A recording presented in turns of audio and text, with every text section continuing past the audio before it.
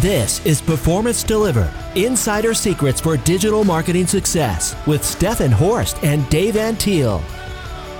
Welcome to the Performance Delivered, Insider Secrets for Digital Marketing Success podcast, where we talk with marketing and agency executives and learn how they build successful businesses and their personal brand.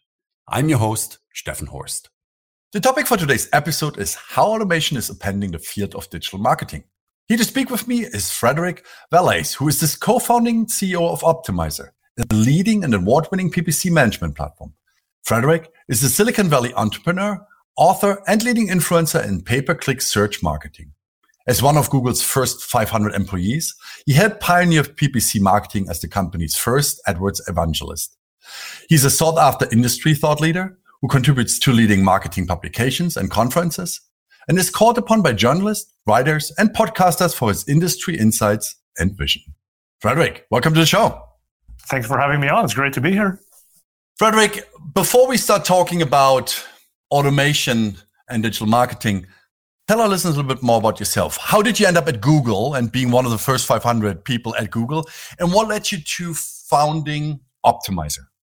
Yeah, well, so I graduated Stanford in 2000. And during my days at Stanford, I had started dabbling a little bit in PPC. So GoTo was available, so you could, for the first time ever, buy keywords and just pay for the clicks you got. So it was very cheap. And as a college student, I was like, that's kind of an interesting way to do ads. Maybe I can sell a few things. So I started selling video cassettes. And then coming out of college, I took a digital consulting job basically with Sapient. And that lasted about 2 years because, as some of you may remember, in 2000, the dot-com bubble finally burst and I lost my job. And so I sat down and I wrote down a short list of companies that I thought were exciting. And there was this one company that a few people had heard about, but not that many yet. And it was called Google. And it seemed to have some momentum. So I put my name in the hat and a lot of Stanford people went there. So kind of had some connections into it. And they actually offered me a job in March of 2002. And they wanted me to review ads. And I was like, hell no, I'm not going to, I'm a Stanford engineering degree. I'm not going to review ads for you. Offer me something better. That was a big financial mistake because the stock option was a little bit cheaper back then. But come August of 2002, they came back and they were like, well, we still want you to review ads, but we also need someone who speaks Dutch. And because you were born in Belgium and you speak Dutch, we might have use for that. I was like, okay, well, I'm really excited about this Google thing. So sure, I'll come and review ads for you. And that's how I started at Google. And then that lasted 10 years. It was fun. I mean, Sergey and Larry, they used to do the personal introductions of everyone who got hired. And so Sergey was the one introducing me. And he had a bottle of Heineken in his hand. And he was like, oh, look, there's Fred from Belgium, from the Netherlands. Just like this Heineken beer. And I was like, Sergey, come on, Belgium, Netherlands, two different countries. It's not the same. But yeah, it was good. It was good times. And we had lots of fun stories from back in the early day. And then after 10 years, I decided I wanted to strike out on my own and solve some of the problems that Google wasn't really solving as they were becoming a bigger company. So by the time I left, it was about 60,000 full-time employees. So that was tremendous growth from the 500 when I joined. And I dabbled for about a year, having an agency and kind of figuring out what the real pain points were, and then started writing some AdWords scripts at the time. And then I met my co-founders. And we decided to build a software company to make the lives of digital advertisers easier. Interesting. Fast forward to now. What is the state of automation in PPC in particular? Yeah, I mean, I've been doing Optmyzr for 10 years now, and everything's come a long way, right? So when we started Optmyzr, there were a lot of bid management companies out there because Google, for one, wasn't really necessarily automating even very basic things like bid management. And so over the years, more and more things got automated: bidding, keyword targeting, finding similar audiences. And I think for advertisers, it became this question of, am I still going to have a job? I'm a PPC marketer. Am I in the wrong field? Should I be studying something else? Am I wasting my time if Google's going to automate everything? So we continue on that path, right? And I've written 2 books now on that topic. And it's really interesting because I still fundamentally believe that humans are an essential part of this mix, but it's how do humans use these tools and new automations from Google. And so I've always said, you must do automation. There is no reason that a human should be calculating the bid to set, when that's just a formula, right? It's like your conversion rate and your profitability goals. You put that in a spreadsheet. But do you want to do that a million times for every keyword in your account? No, of course not. Just go and let the machine do that. And what you as the human can be focused on is then more strategy and strategic advice. Be real marketers, right? Like, we're so used to being spreadsheet geeks in digital marketing, and we have to kind of go back now to let's be marketers. Let's figure out what message connects with another human and how we sell stuff that way. I mean, that basically, however, means that we're looking for different people, right? Back in the days, I mean, I've been in paid search since 2004 when I joined a small agency back in Germany. And the people that would do paid search management, so managing the campaigns, that was really focused on understanding a platform, understanding what had to be done to identify keywords, write ad copies, and things like that. When we now talk about people kind of moving almost out of that area of responsibility and more into the strategic part, from my perspective, that probably means we need more educated people, because strategy usually is a little bit of a different discipline. Would you agree, Frederick? Yeah, exactly. It's a whole different ballgame, right? And so in the first book that I wrote, I basically equated the human skills to three roles that we're pretty familiar with as humans. So one of them is the PPC doctor, one of them is the PPC pilot, and one of them is the PPC teacher. And so I think you, as a marketer, you can choose which of these fields you go into. And if you go big and become the teacher, maybe you learn how machine learning works, how AI works, so that you can manipulate those systems to do what you need them to do for you. And if you're more on the client management side and you really like figuring out, well, what's this advertiser trying to achieve and what are the problems they face within the company, maybe you're more like the PPC doctor who has to have that conversation and figure out, like, what are we trying to get better from? And then what are some of the options in terms of the medication that might work well for this patient? And of course, in medication and PPC, that'll be your, 15 different types of automated bid management you can choose, but it's putting those pieces together. And then if you're more like, hey, I want to go back and like the old school PPC, maybe you're more of the PPC pilot, where you sit and you monitor the systems and you're more of a safeguard in case the machine makes a crazy decision. Interesting. Now, a second ago, you talked about there was a scare by people. So whether that's the person that manages campaigns or even advertising agencies, that Google or any other media company, whether that's Bing, etc., would make them obsolete. Why is automation good for advertisers? Why is their thinking potentially not right? Yeah, so I was talking to another PPC expert the other day, and he said it really well, I think. He said, digital marketers will not be put out of a job by ChatGPT, but they will be put out of a job by other marketers who use ChatGPT.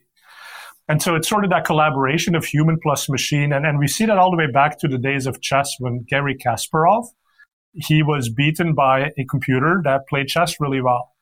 But one funny story that a lot of people don't realize is the engineers at IBM, the ones who were making Deep Blue, they actually were days away from the match against Garry Kasparov, and the machine was not able to win every chess game. And they sat down and they said, well, we're trying to solve the wrong problem. We're not trying to build the best chess playing computer. We're trying to build a computer that can beat Garry Kasparov. And so they just fed it information about how he played. And all of a sudden, the problem was so much more limited that they were able to beat Garry Kasparov. And so it became this thing about, oh my God, the computers are so good, they could win at any game of chess. And that was in fact not the case. And then Garry Kasparov, he turned around and he was like, well, if you give me a very basic computer that can help me with some prediction, and you give that to me as a really good chess player, I can beat anything in the world. And that's the whole point, right? So if we are good at digital marketing, we know the strategies, and now we're aided by these other systems, we can really advance quite a bit. I totally agree with that. It's the automation plus the human being, so the human brain, is a much greater output than just the automation or just the software solution itself, basically. There's always an advantage having the human there. And I think also you need to have a human there because certain things, at least until now, software couldn't do. Exactly. So what are the risks associated with PPC automation? Yeah, so aside from the things that the automation can't really do, there's also the fact that it needs to learn. Most of these systems today are based on machine learning. And that implies that learning needs to happen for the machine to become proficient at a task. And oftentimes that's frustrating, especially if you have small to mid-size advertisers. They don't really want to spend $10,000 for the machine to figure out a bunch of different keywords and a bunch of different audiences. And yes, it'll see the ones that don't convert and eventually stop showing your ads to them, but that's $10,000 down the drain, right? And so that's kind of a frustration. And so the big question then becomes, how are you the PPC teacher who can already tell the machine, listen, this is an audience we've tried, don't bother going there, spend that money somewhere else. So that's one risk, right? And then the other risk is that the machine, the way it makes decisions is very much data-driven, so it's going to make strange decisions. And one personal example, this happened to me last week. I was doing a video about Google's automatically applied recommendations about redundant keywords. And so by accident, I left the automatically applied system on. And then the next week, my marketing person talks to me and she's like, well, did you know that the keyword Optmyzr, your brand name, the one that has so many conversions, all of a sudden, it's been paused. It's been removed from your account. That is the one keyword that Google decided to remove because it thought it was redundant. It's like, seriously, guys, like this is the keyword with the most conversions. And so and then we're like, okay, well, maybe the cost went down. Maybe there's some other reasons why Google did this. No, the cost went up, CPC went up, cost per acquisition went up, the number of conversions went down, and the machine just made a bad decision. And that's the risk, right? That's why we still need to have humans overseeing these things and putting some safeguards in place. Yeah, I totally agree. And then there's the other side on this. It's like you need to have a certain amount of actions before a machine even can start making suggestions on optimizations, right? So there's this statistically relevant amount that you need to have before you can say, hey, here's the information. Now tell me what I should do, so to speak. Exactly. And so the machines have gotten amazingly better at that. And that's one of the funny things is that in shopping campaigns, Google needs literally 0 conversions from your data before they can start automatically setting bids for you, because they figure the things that you sell are probably in some way similar to things other people have sold. And they can draw inferences from that and correlations. And so, but again, that's their business. That's everybody else's business. That's not your business, right? And the more that you can teach the machine what you care about and what a conversion is to you, that's going to drive the best results. And that's really the big shift then is, as humans, how do you communicate the real value and the real goals to the machine? That's your value add these days. It's not setting the specific bids, but it's telling the machine where those bids come from a business perspective. Mm-hmm, mm-hmm. And the machine obviously also doesn't know what happens outside of what is in the platform. And this is where you as the human being have to feed the machine with information, right? So what are competitors doing that is not necessarily visible, within the search landscape, for example, that is read out by your software solution as an example. Now, Google and any other media company constantly make changes. They make changes, how their platform work. They add, remove targeting opportunities, etc. Now, last year, Google came out with Performance Max campaigns. Should advertisers use this super automated campaign type, or can they get even better results with the old school manual campaign? Yeah, Performance Max is like this great example, right? And it's kind of the reason that I wrote the second book. It's called Unlevel the Playing Field. And the premise of that book was that Google is making all of these automations like Performance Max that make it really easy for an average or a mediocre advertiser to get pretty decent results, let's say average results. And for many advertisers, that's enough, right? If you don't have to spend a lot of time doing these things, that's great. That's better than before. But if you actually spend a lot of money on ads, getting a 10% more efficiency, like that can be a big deal. Or if you're in a super competitive space, you might want to work with an agency that knows what they're doing, because that's the thing that makes or breaks your business. And so, yes, Performance Max, absolutely test it out, see what kind of things it comes up with. But we also strongly still believe in running traditional shopping campaigns in addition to Performance Max. And Google even recommends that you should still run this in supplement to your search campaigns, your content campaigns, etc. So it's just really supplemental. And it's a very easy way to get into a couple of different channels within Google. But it's additive. It's not a replacement. And then even if you run it, there's still optimizations that you can do, like adding negative keywords, like having multiple Performance Max campaigns where you have different targets or different goals based on the types of products you sell within each. So there's many ways that you can optimize it.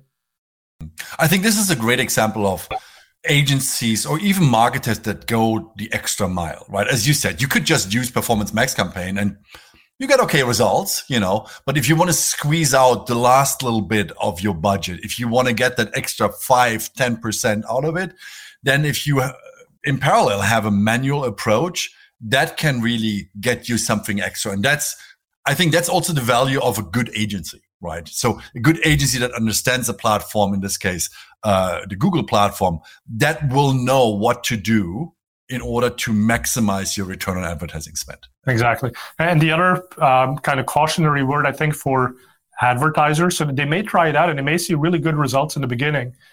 But to see, here's the thing, Google takes all of these existing visitors, people who come in through remarketing, people who come in that you've already been exposed to through your SEO efforts and your social media efforts, and Google may recapture that.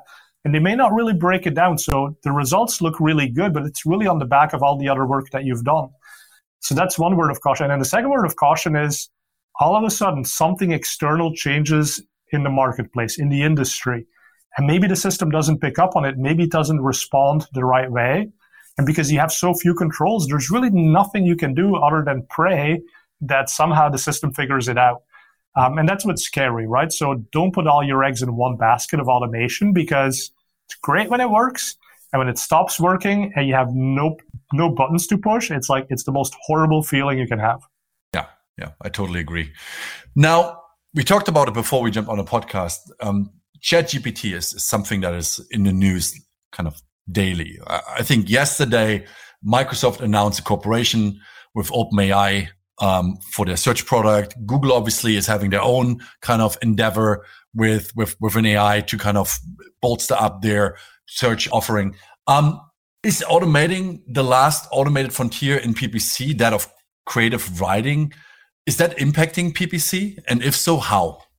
Yeah, absolutely. And I'll eat my own words there. I mean, I was one of the people who said it's going to be quite a while until the machine gets really good at writing ad text and doing everything for us. And then all of a sudden, very, very quickly, the GPT systems like ChatGPT and a number of others and Lambda from Google got really good at writing ad text based on some inputs that you gave it. And so now we run some experiments and we take the, say, 10 existing headlines from a responsive search ads and we say, write me 5 more ads like this or headlines like this. And boom, it gives you 5 more headlines. And it's fantastic. They're pretty spot on. And so this is the type of thing where all of a sudden we're like, well, maybe we don't even need to be that creative anymore. Now, I think we have to wait a little bit longer term and see how this plays out, because Google in its early days, we had one product, Mad Libs. Okay, so it was, the game Mad Libs. So we came up with something that was called Ad Libs. And we would automatically put like certain words into a template of an ad. So if you had a restaurant, we'd say your restaurant is in Los Altos and it serves Thai food and it has a 4-star rating.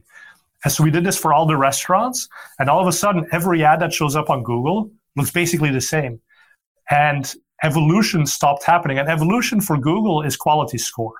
It's putting some stuff out there that's generated by humans, and sometimes it's creative, sometimes it's a mistake. But you look at the click-through rate and you can start to see what resonates with users of Google. And that way, the system learns, okay, this is better, this is worse, and it starts to show a variety of good ads. If you take that variety out of it, then who knows? I mean, maybe we're building an AI to feed the AI. And there's a classic example too, like somebody just told me, like, I'm writing my resumes using AI. But guess what? You write your resume with an AI and you give it to Google. Well, Google uses an AI to read your resume. So now you got these 2 AI systems talking to each other to see, like, who do we actually invite for an in-person interview? And it's almost like PPC and SEO, like it's headed that same way, right? It's kind of an uncharted territory where we're going to have to see how this plays out. Yeah, I mean, that's really interesting to think about it that way. But it kind of underpins still what you said earlier. I still think that human being is still required in the entire picture of PPC management. The role is just changing. And I think you were right when you said earlier, it's probably changing more towards a more strategic role than necessarily the kind of the hands-on keyboard and doing every individual step that is required to create a campaign, to to kind of analyze what the performance is, then to create new ad copies, create new ad groups, you name it, all these tasks that in the past individuals had to do. That probably will disappear more and more, but that human input is still required and is probably really important. And that's where the difference then will basically happen from my perspective, whether you have a great campaign or whether you have an okay campaign. Exactly. And I think kind of what you're getting into here is one point about experimentation. The agency or the advertiser who's the best at experimenting is going to be the one that wins, because they're the most nimble. They can most quickly figure out what works. And in the last 3 years or so, like, we've all learned how quickly the world changes around us. And if we're not ready to like drop everything at a moment's notice and change strategies completely, like, we could be in dire financial straits. And so experimentation is like one of these key points. And then I think being ready to change at scale. So if you come up with that new strategy, hey, GPT is a great tool to say, take every ad text that I've written and make it more friendly, or add this kind of messaging to it, and boom, it spits it out in a matter of seconds. And then if you figure out how to connect that back into the ad system through tools like Optmyzr, then you're going to be in that leading position against your competitors. Yeah. Do you have some examples of what advertisers can use ChatGPT for? Yeah, I'm still in the early phases of playing with that, but some fun things we've done so far is I had my support team, and they were all like, hey, can you translate some strings for us in Finnish, in Portuguese? I tried Dutch because I speak Dutch, and like, it was perfect. The translation was fast and it was perfect. So we can now start doing customer support in different languages. That was very difficult to do in the past. And it wasn't difficult because we have people who speak those languages, but taking a string and translating it, yeah, it's going to take you a few minutes. Now it's a couple of seconds and you help them in their language. I also started experimenting with feed optimization. So we have tools that let you put in structured data, run it through a template, and generate the ads based on what you have in inventory. But oftentimes companies will find that, their landing pages, their data sets, they're not that clean. They might be using a color name like burgundy, or the product name includes the brand, and they can't figure out how to split the brand into its own column. GPT is really great at that. You just say, here's the URL of the website. What brand is this about? And boom, it comes back, perfectly knows what brand it is. And then it comes back with the color burgundy. And then you can say, now give me a more common term for burgundy. And it'll say red. And you're done, right? Now you take that structured data, you feed it through your other mechanisms. It hasn't been that good at bidding and budgeting. Anything to do with numbers, it's still struggling, but it is getting better. But that's also the areas where we already have great technology, by and large, from Google, from Microsoft, so we don't need quite as much help with that. Now, before we come to the end of today's podcast episode, you talked about automation layering in your book. Tell us what that's about. Yeah, and so, to kind of like maybe put a bow on this whole thing, like we said, automation, it's here to stay. You should use it to do the best that you can, but you have to be careful, right? It's just like if you hire another person on your team, they might be fantastic, but you kind of have to look at the work they do, because sometimes they misunderstand something. Maybe they took something you said the wrong way, and then they go down this path that's not the right one. It's the same with automation. And so you can either say, listen, I'm going to review every single piece of work that the machine does, but you're going to spend more time doing that due to the scale than any work you've done in the past. So that doesn't make sense. But if you can come to, look at a script or an automated rule or a tool like Optmyzr, and you can say, this tool is going to enforce some rules and some limitations and some restrictions. It's kind of like PPC insurance. It's your automation that you've defined what it should do that controls the automation from Google, which is much more opaque. You don't know exactly what it's doing, but your own system can now monitor it to make sure that you get the best outcome in the end. And that's what automation layering is all about. I think you're absolutely right. Being kind of monitoring what the automation does from A to Z is a lot of work. But if you identify which parts basically have an impact on when they break, for example, where do you see a problem the quickest? Then you can focus on those things rather than on the entire picture of the multiple automation you have in place. Exactly. You have monitoring systems in place first as a first layer, and then you have an investigative layer secondary, which says, okay, we found something that's broken. tell me why it's broken. And then it says, okay, well, these are the 5 things you probably need to do to fix it. And then again, technology is going to help you fix that faster than in the past. So it's just kind of a different way that you put the systems together to do the work, the strategic work that you've decided needs to be done. Perfect. Well, Frederick, thank you so much for joining me on the Performance Delivered podcast and sharing your knowledge on automation within digital marketing, in this case, we talked about PPC. If people want to find out more about you, about Optmyzr, how can they get in touch?